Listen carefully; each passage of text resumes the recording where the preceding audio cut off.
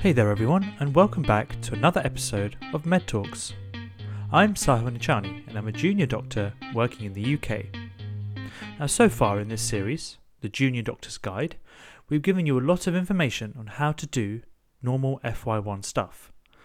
So how to document, how to do a ward round, how to assess unwell patients.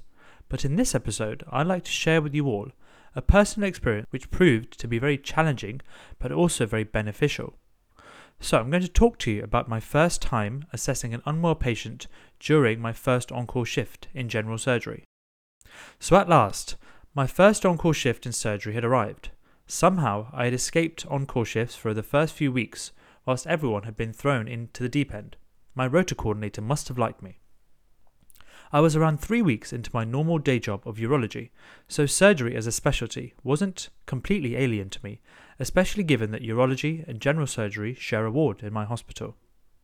Nevertheless, it was still a daunting thought that at 5 p.m, all surgical problems on the ward would be my responsibility. Now, the way a day surgical on-call shift works is that we do our normal shift of 8 to 5 with our usual team.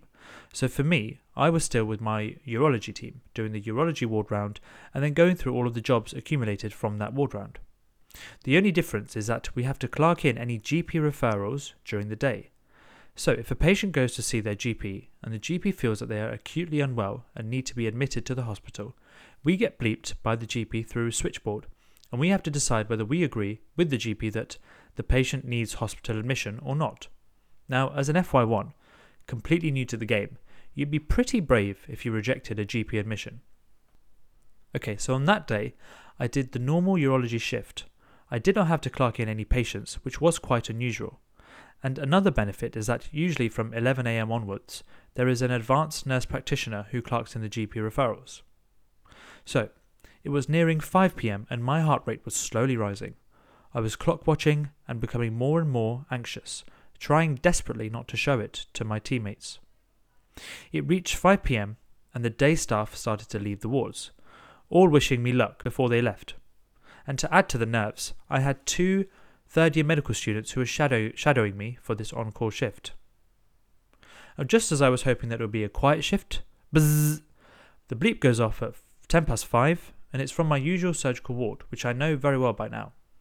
So I take a deep breath and internally voice, "Here we go." I call the medical students and wander over to see the patient. I enter the patient's bay and pretty much freeze after seeing the state of the patient. Several vomit bowls bedside, extremely pale in colour, continuous retching, in summary, just looking really awful to put it technically. The patient has an NG tube in place, and all of a sudden I can feel about 100 eyes staring at me, waiting for me to do something doctor-like. Now, we've all been taught about the A to E assessment of an acutely unwell patient and have practiced it countless times during medical school, during OSCE revision.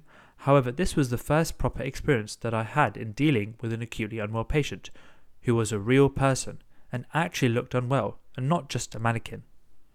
So, this A to E went out of the window and I started to panic. My first thought was, I need some help. I don't know how to deal with this on my own. Now, escalating and calling for senior help is part of the assessment. However, this was a bit premature. Looking back, my assessment of the patient was incomplete and I rushed to get help too early. As a result, my SBAR handover to the surgical SHO was messy. However, I think that she understood that I was worried, so thankfully she soon appeared on the ward to save my sorrows. She also advised me to contact the registrar if I was concerned about the patient, so I did just that, and another messy handover later, the registrar also appeared. Together, the SHO and the registrar made a plan for the patient. It turns out that the patient was quite unwell, and so early senior intervention was necessary. The patient had an NG tube in place, however was still vomiting. This is an indication that the NG tube was not correctly sited, or was previously correctly sited but has now moved out of place. So the reason that the patient had an NG tube in the first place was due to bowel obstruction, and the signs of bowel obstruction are abdominal pain, vomiting, abdominal distension and lack of bowel movement. And the management follows the drip and suck method, which involves intravenous fluids and an NG tube to decompress the bowel. So what was done for the patient? It's always useful to take a fresh set of blood tests from the patient when they become acutely unwell to see if anything else is going on. Now, vomiting can cause loss of fluids and can deplete electrolytes. So as the patient was vomiting, antiemetics were prescribed and given to stop this from happening. A chest x-ray was requested to see if the NG tube was in the correct place. So the rest of the shift was fairly uneventful. Other jobs that I had to complete included prescribing IV fluids, putting a cannula in a patient, and at the end of the shift, the SHO came up to me and said, "Well done, you handled that well." Surprised, I said thank you, but I knew she was just being supportive. Okay, so what did I learn from that experience? Well, firstly, do not panic. I know it sounds easy to say, but trust me, it really helps. Secondly, get all of the information you can first before seeing the patient. So this means read through the patient's clinical notes, find out why they're in hospital, see what the last entry was during the morning ward round. If you can, look at the patient's latest blood tests to see if there are any abnormalities which may be contributing to the current situation. Also, have a look at the patient's drug chart and the fluid balance of the patient. Now you have an overall picture of them, go and see them. Systematically go through the A to E. As long as the patient is not crashing and about to arrest, you do have more time than you think. Whenever the patient looks awful, it seems as though they are about to drop. However, trust me, you have more time than it seems. So go through the A to E, do a thorough assessment, and try to think of what might be going on. Is there anything else you can do before calling the senior? In this case, the patient was vomiting, so give them an antiemetic and see if that helps. Take a fresh, routine set of bloods. This is always useful. Look through the drug chart. Can you identify anything that may be causing the patient to vomit, such as opiates? Speak to the nurses. Ask them what they think might be going on. The nurses are the most invaluable member of the team. They spend the most time with the patient.